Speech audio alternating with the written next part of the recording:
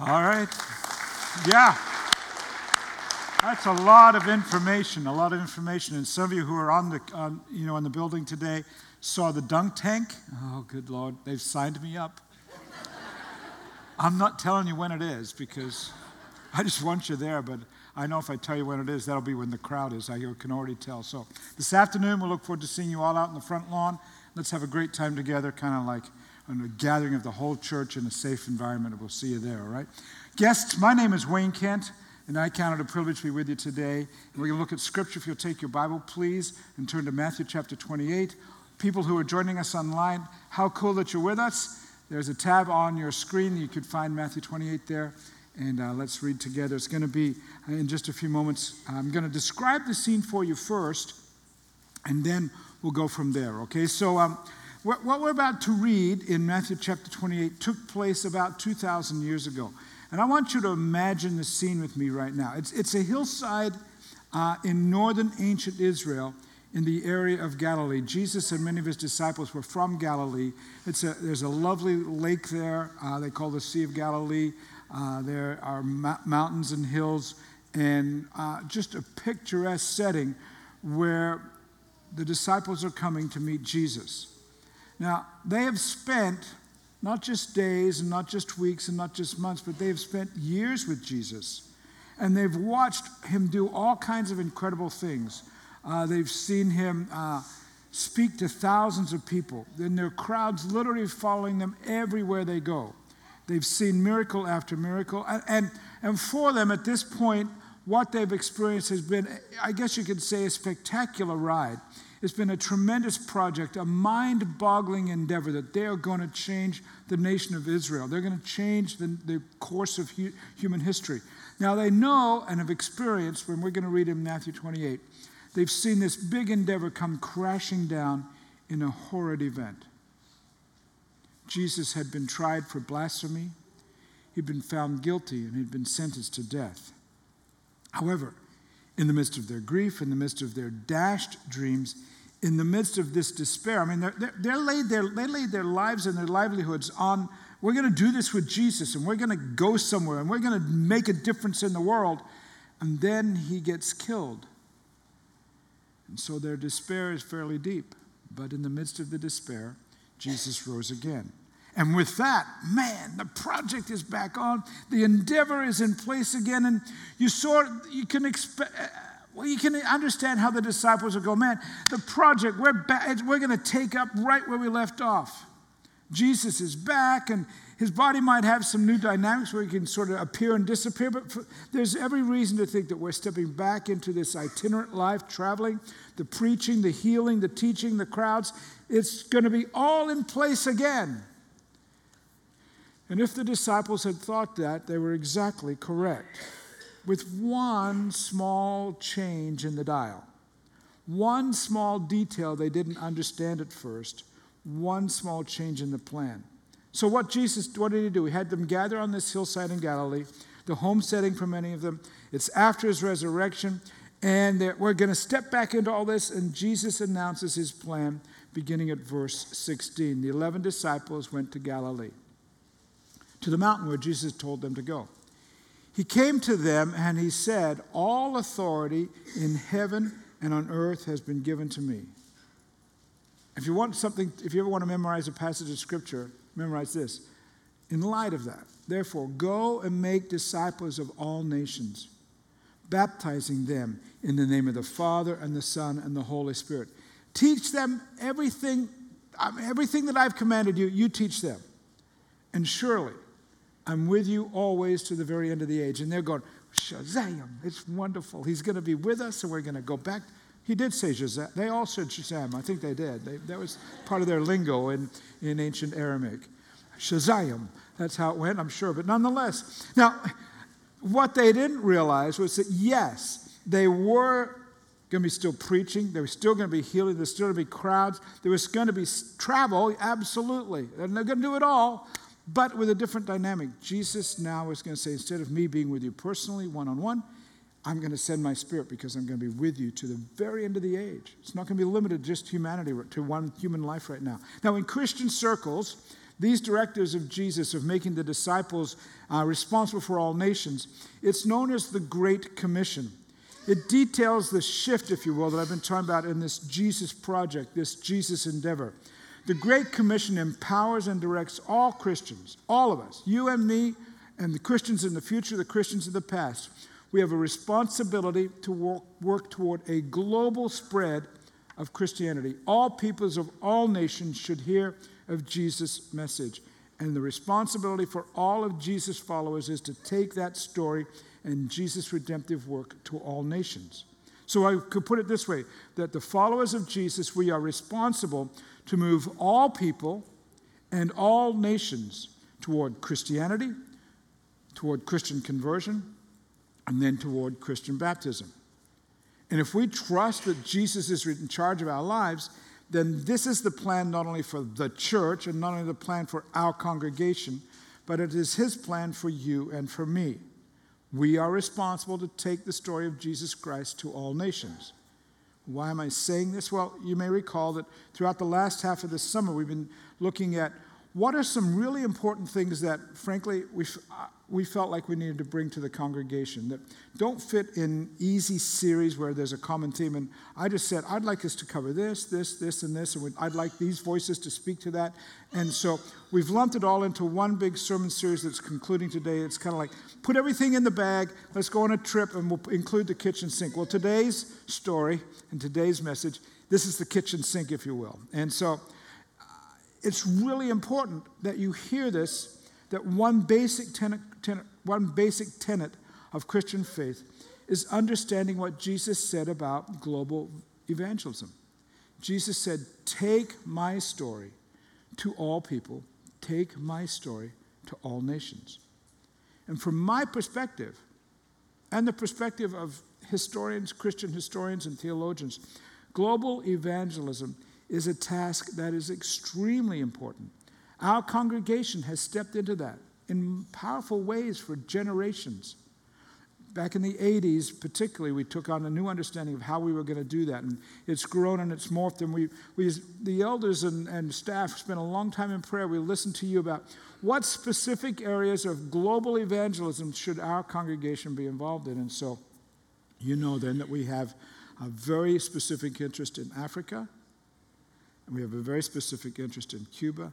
And we have a very specific interest in Central Asia. So if we're in those three places particularly, what can we say about the spread of Christianity, not only just in those three places, but around the world?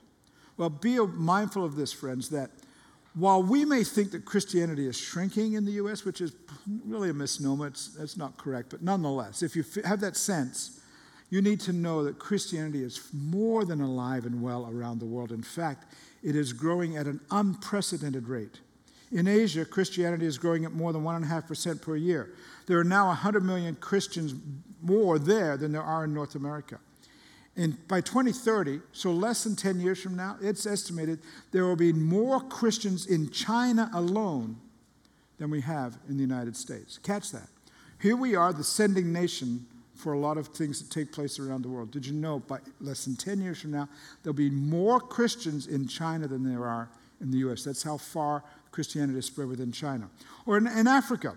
Africa is poised within the next few years to become the world leader of Christianity. Seriously, there are so many Christians there, and their understanding of Christian faith and their scholarship and the way in which they're doing things is growing so quickly.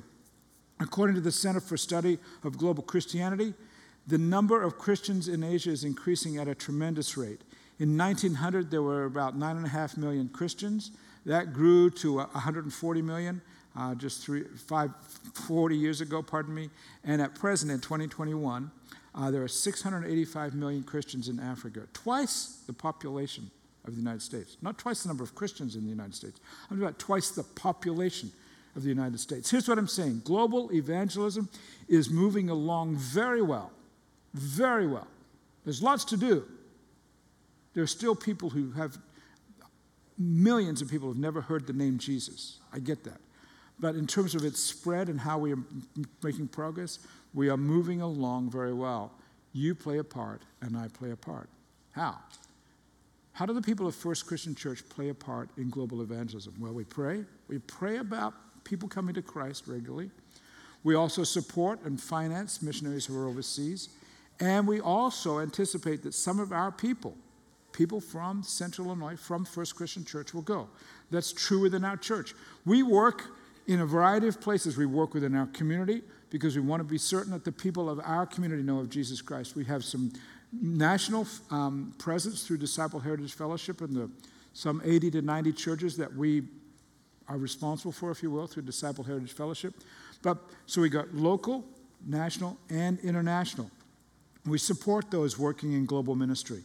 And so not only do we support, but we actually have people who go. We have people who are there as full-time missionaries, and we also have people who go as sort of short-term mission projects with medical projects and building projects and hands-on ministry. So I'm really honored to be part of a congregation that has that sort of global understanding, friends, that we have boots on the ground in a number of places working as missionaries. And so today, you're going to hear the stories of two couples in this regard from our congregation.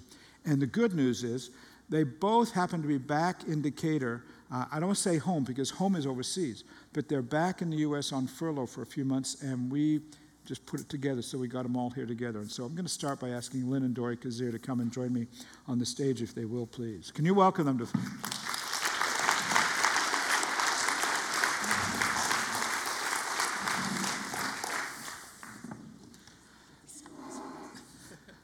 So I have a question. I know the answer to this, but maybe some don't. You both come from First Christian Church in sort of a unique way. How long has your family been part of the life of this church? I don't know. Did you press the button, did you? It's on. Here, switch with you. I don't know. I didn't do anything. I don't know. Is this one on? Yeah, it's on. You're on, yeah. I don't know. My grandmother was born in 1907, and so I assume at least 20s, 30s, something like that. So. And then your Close to dad was 100 born into years. this church? My dad was born in 51. His parents were a part of this church, and I've been here 62 years. He wasn't born in 51. No, he was born in 32. There you go. He graduated high school in 51. Thank you. If he was born in 51, he had you at a very young age, young man. He was born in 32. Okay, Dory, how did you end up at First Christian Church? Okay. How I ended up at First Christian Church is They'll that manage it up there. church invited me to be the youth director and to start a youth program and Christian ed. So you came out of back in the seminary. early 80s. You came out of seminary. I came out of seminary way back in the early 80s. And you came here as a single woman. Yes. And he was a single And man. I left as a married woman. How did you guys meet? I was serving her communion the first Sunday she was here, and she looked to see if I had a ring on my finger. But I'll finish that. But I wasn't her type. She was looking for a brown suit guy, and I was a blue suit guy. So you guys were part of the life of the church here, eventually becoming a homemaker, if you will, and also you worked in the farm industry. Yeah, I worked in outside sales for 20 years, from early 80s until early 2000s when we went to Kenya. Most of that was in agribusiness, calling on farmers. The last couple of years was calling on contractors. And how did you make the decision, Dory, to go overseas? That's a story. But I'll start. Lynn can start it because it actually starts with Lynn, and I'll finish. When I was in university, I went to a missions conference called the Urbana Missions Conference, put on by our InterVarsity Christian Fellowship. Billy Graham gave the keynote speech at that conference for many years. He gave a challenge to missions, and I told the Lord, I can do that. And then I went to work for 20 years. About 20 years later, I went to a youth Acquire the Fire conference as a chaperone with a group from this church. We went to the Pontiac Silverdome in Pontiac, Michigan. The youth director, some chaperones, and probably about 40-some middle and high school aged kids. There were probably 55,000 kids in the Pontiac Silverdome. There could have been nobody in there. The theme of that conference was basically the emphasis, what are you doing to make an eternal difference? And I won't say that I heard God audibly, but it was very strong. What are you doing to make an eternal difference? You told me 20 years ago that you would do such and such, and you've been in sales for 20 years, so that's kind of what started the conversation with Dory. And so after that happened, the church here had a missions emphasis week in, I think it was April, and the church invited Gary and Judy Woods to come back and speak. So as I walked down this aisle with Judy at the end of the service, I said, Judy, I've always been interested in missions and maybe working with a missionary. And her jaw literally dropped, and she said, Dory, we have an opening on our team right now, and Lynn would be perfect for it. And so my heart just like, whoa, jumped out of my chest and started beating, and I thought, oh my gosh, we're going to go to Africa. And so we talked a lot with Gary and Judy that week, and they gave us 2 very wise words of wisdom. One of them was, don't come to Kenya to work with us. You have to know yourself that you're called to come. And the second one was, just ask God for clear black and white confirmation. And we did that also. And we had so many black and white confirmations, including selling our house at a basketball game, that we knew that we were going to Kenya. So how long have you been in Kenya now? 18 and a half years. What's your job? You actually lead the team, don't you? I co-lead the team, right. And how many missionaries do you have in your team? Right now we have 10. 10. And what's your job there? Work for her.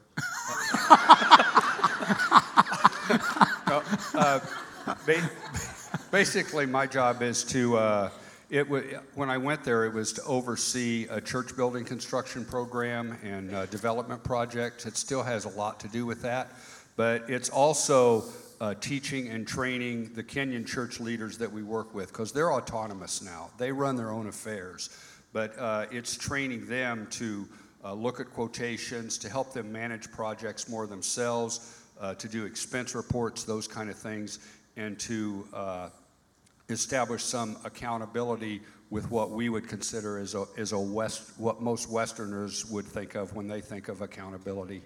And then I also take care of a lot of the nuts and bolts stuff for our team. I buy and sell I don't buy and sell them, but take care of all the registration of all the vehicles that CMF owns in Kenya, et cetera, those kind of things. What's the future hold, guys? What does the future hold? Well, we will be returning on New Year's Day, and that's what the tickets are for anyway. And we have a couple things that we will be working towards. I'll let Lynn talk about a couple. We have started a child sponsorship program for high school students. And so if anyone is interested in sponsoring a high school student who normally could not go to school because all the schools are boarding schools, you can talk to me afterwards.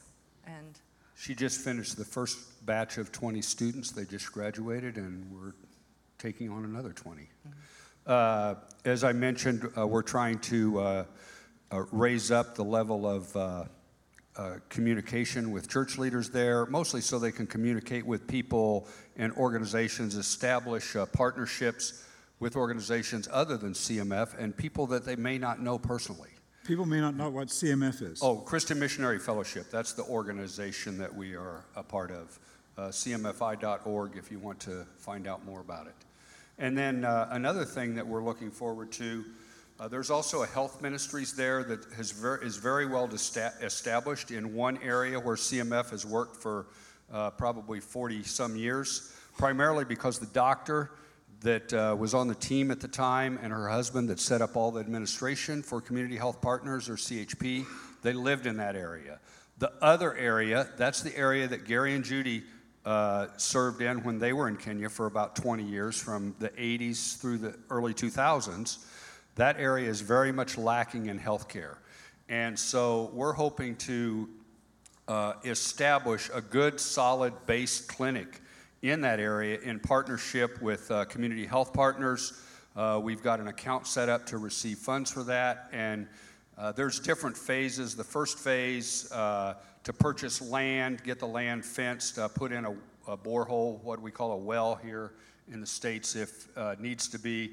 We're probably looking to raise about $150,000 for that phase, and perhaps over the next 5 to 10 years, as much as $800,000 to $1 million to get the thing going. What's fascinating, friends, you guys can sit down, and we'll go from there. Okay? Can you thank him? Yeah. We're doing this on the fly. Okay, so what's fascinating is you may recall, there was a young man that Gary and Judy basically didn't quite take in their home, but almost from the time he was a little boy at a year old, who we have partnered with that young man all the way through school and helped him get through school. And then you may recall in 2010, I was over in Kenya, and what do you want to do with your life, Daniel? I'd like to become a doctor. We raised the $60,000 here in our congregation. We put him through med school. He's now fully licensed. He's back in that same area, able to be the lead head of what Lynn and Dory are talking about. So it's all great news. And guys, I can't tell you how proud I am of the fact that you represent us over there so well. And what's driving me to bring this to you today is I wonder if there's a new Kazir story yet to come from the pews and the attendance rolls of our congregation. I love the fact that we pray. I love the fact that we support and finance. But I'm also wondering, are there a few new people? Are there young people? Are there older, retired people who need to say, I'm up for a 2 to 3 year run? Could you be the next person from our congregation who would go overseas to another part of the world for the sake of Christ? And may I point out that God's mission needs far more people than us preacher types. We should be way down on the list because God's mission needs people who are construction experts and health workers and teachers and accountants and technical workers. Could you be part of the way in which Jesus' Great Commission is filled in the coming days? See, Jesus, he made this fascinating statement. He said that his second coming, I don't want to date his second coming. One of the things he said about his second coming is that it will occur once every nation has heard his story. And the way in which that's put together, we don't have time to dig into it today, but basically, once every nation, hears the story of Jesus in their native tongue, in their heart language. And there are still hundreds of languages that yet have Bibles. As a matter of fact, there are many languages yet that still don't have written alphabets. And what's happening is Bible organizations are coming together, and there's a great cooperation right now and collaboration among Bible translation organizations to get the Bible into these Bible-less languages. And there's 40 of them working together from different nations around the world saying, by us coordinating our responsibilities and say, we'll work in this group, you work on that group, we'll share computer programs, and the whole way in which this is coming together through their shared partnership, catch this, friends.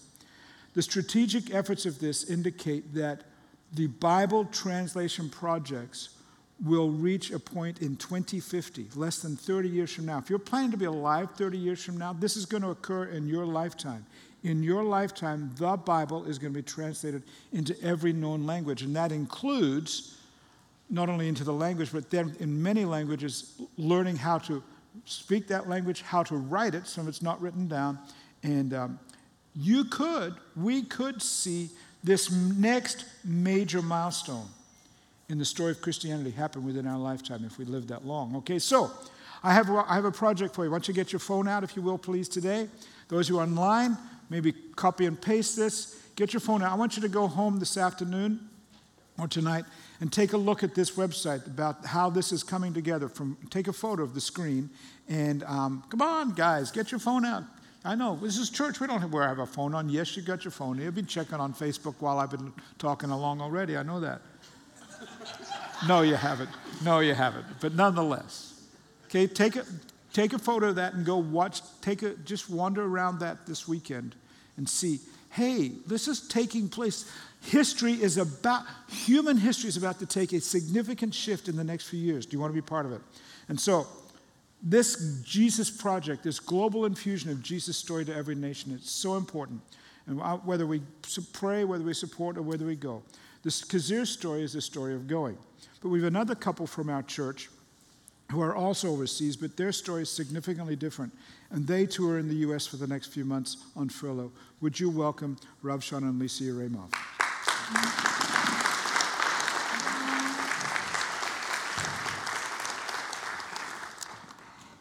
And their story is significantly different, though it sort of starts out the same.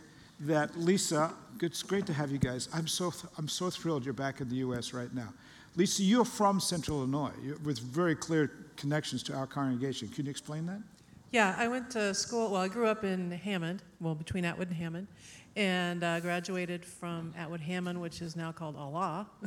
But I went to college at Millikan University, and my parents and grandparents have lived here forever. And were you a follower of Christ through those days? No, I was not. How'd you come to know Jesus? I became a Christian while I was coaching at Montana State, and a woman came into my office. Coaching basketball. Right. I played basketball at Millikan. Also played softball at Millikan, by the way, for this afternoon or this evening. Oh, great, the dunk tank. Oh, I get it. Oh, God. Oh. And I was a pitcher. And you were the pitcher. Oh, swell. Ain't it swell?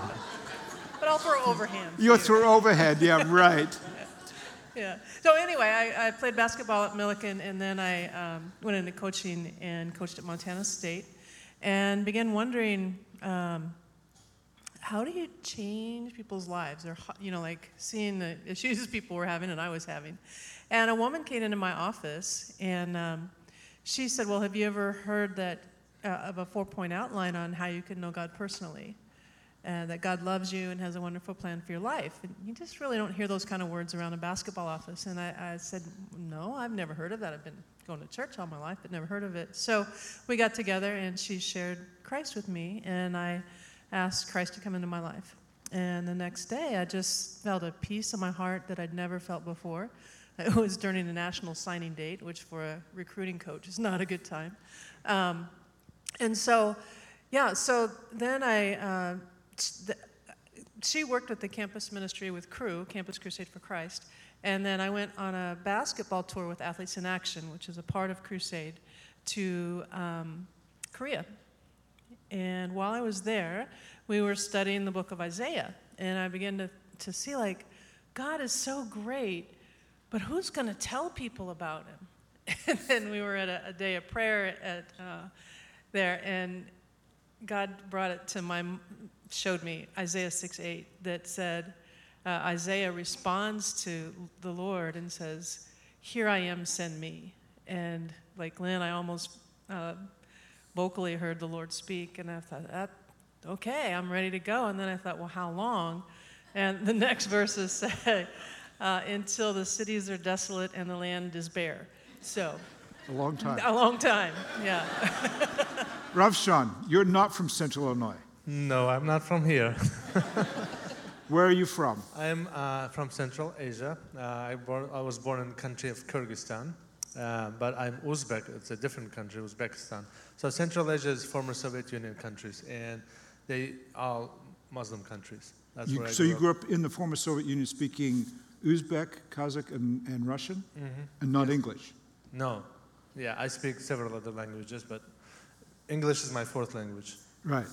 And so how did you become a Christian? Actually, when I was little, I wanted to become a Muslim, mullah. So, and it was because it's a really Muslim culture, everybody does whatever. And my dad, I was started going to the mosque and all that, and my dad decided, because it was Soviet Union, he said, maybe we'll try something else, and he took me to the boxing gym, and I became a boxer. But I still always knew that I'm a strong Muslim. I wanted to do something like that. But boxing life took me to the different path, and I became a mafia leader and gangster and all that. So. And along with the national champion in boxing champion. Yeah, I was a national and Central Asian champion for boxing. And how did you two meet? So, I was organizing a dance for the university students, and she showed up. But I didn't know she was a basketball coach at the university, so I invited her to dance with me, and she danced with me, and I said, what are you doing here? I was still mafia guy then. She didn't know that. She didn't tell me that she's a missionary. You didn't tell me you were a mafia guy. We don't say.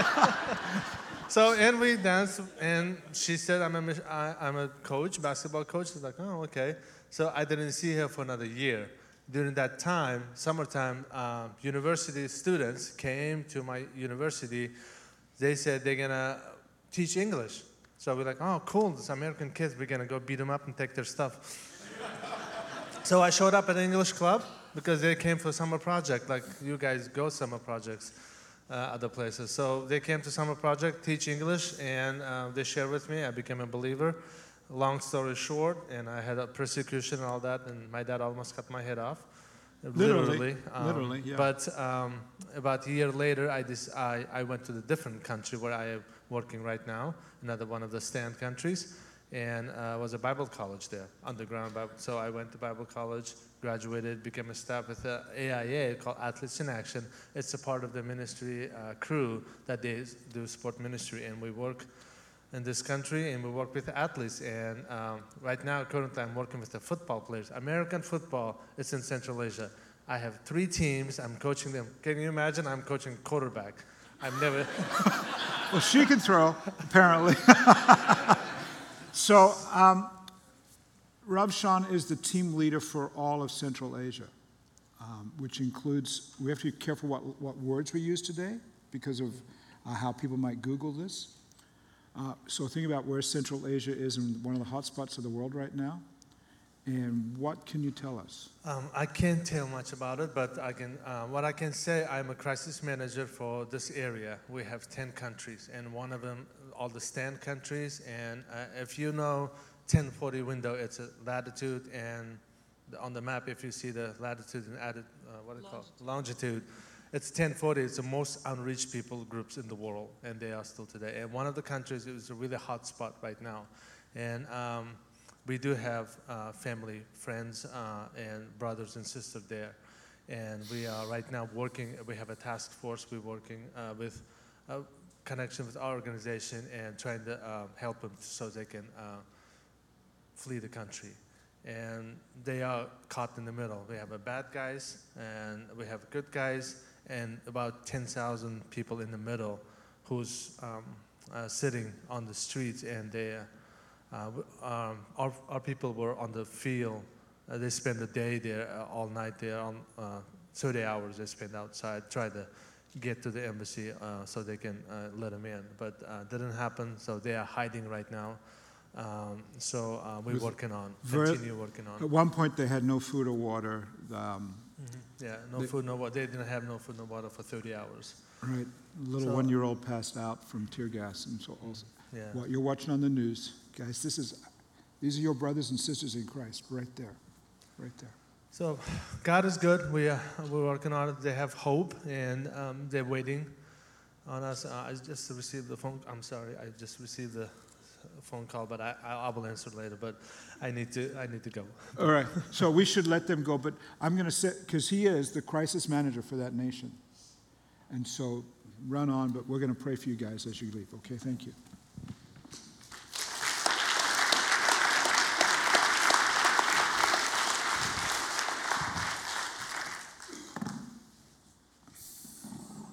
Let's pray.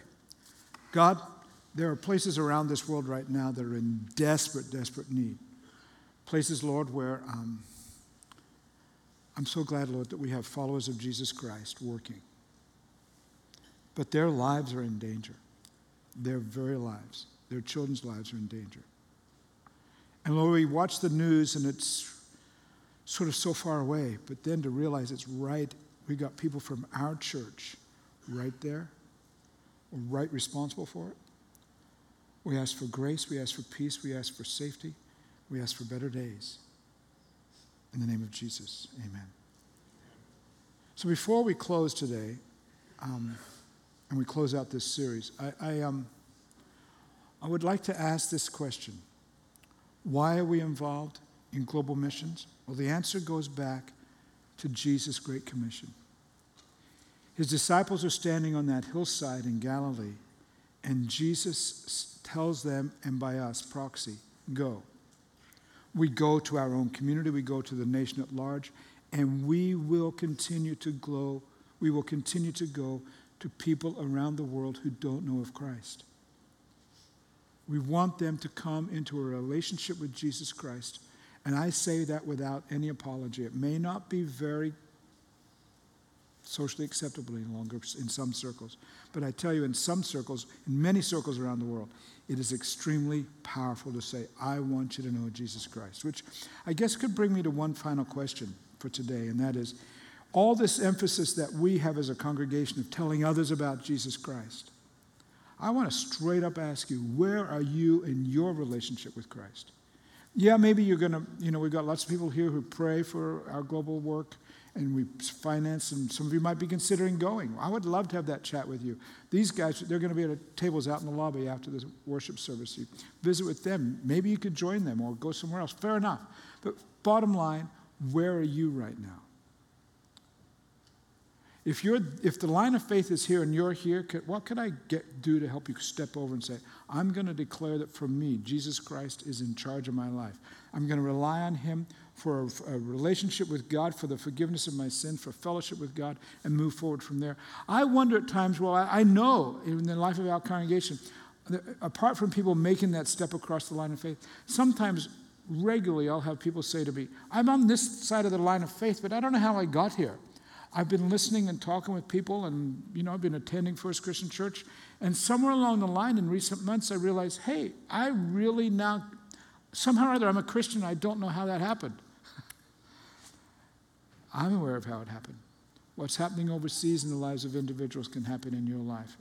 And I would suggest to you today, friend, if you're online with us, or you're in the building and you want to know how you could maybe have a conversation with us, you can visit with your chat host online. You can text to the church's phone number, 217-875-3350, and just say, I need to connect about this, whatever the case may be. Or maybe if you're in the building, grab one of us by the elbow and say, can I have a chat with you about this business across the line of faith? All this stuff of other people overseas, fine.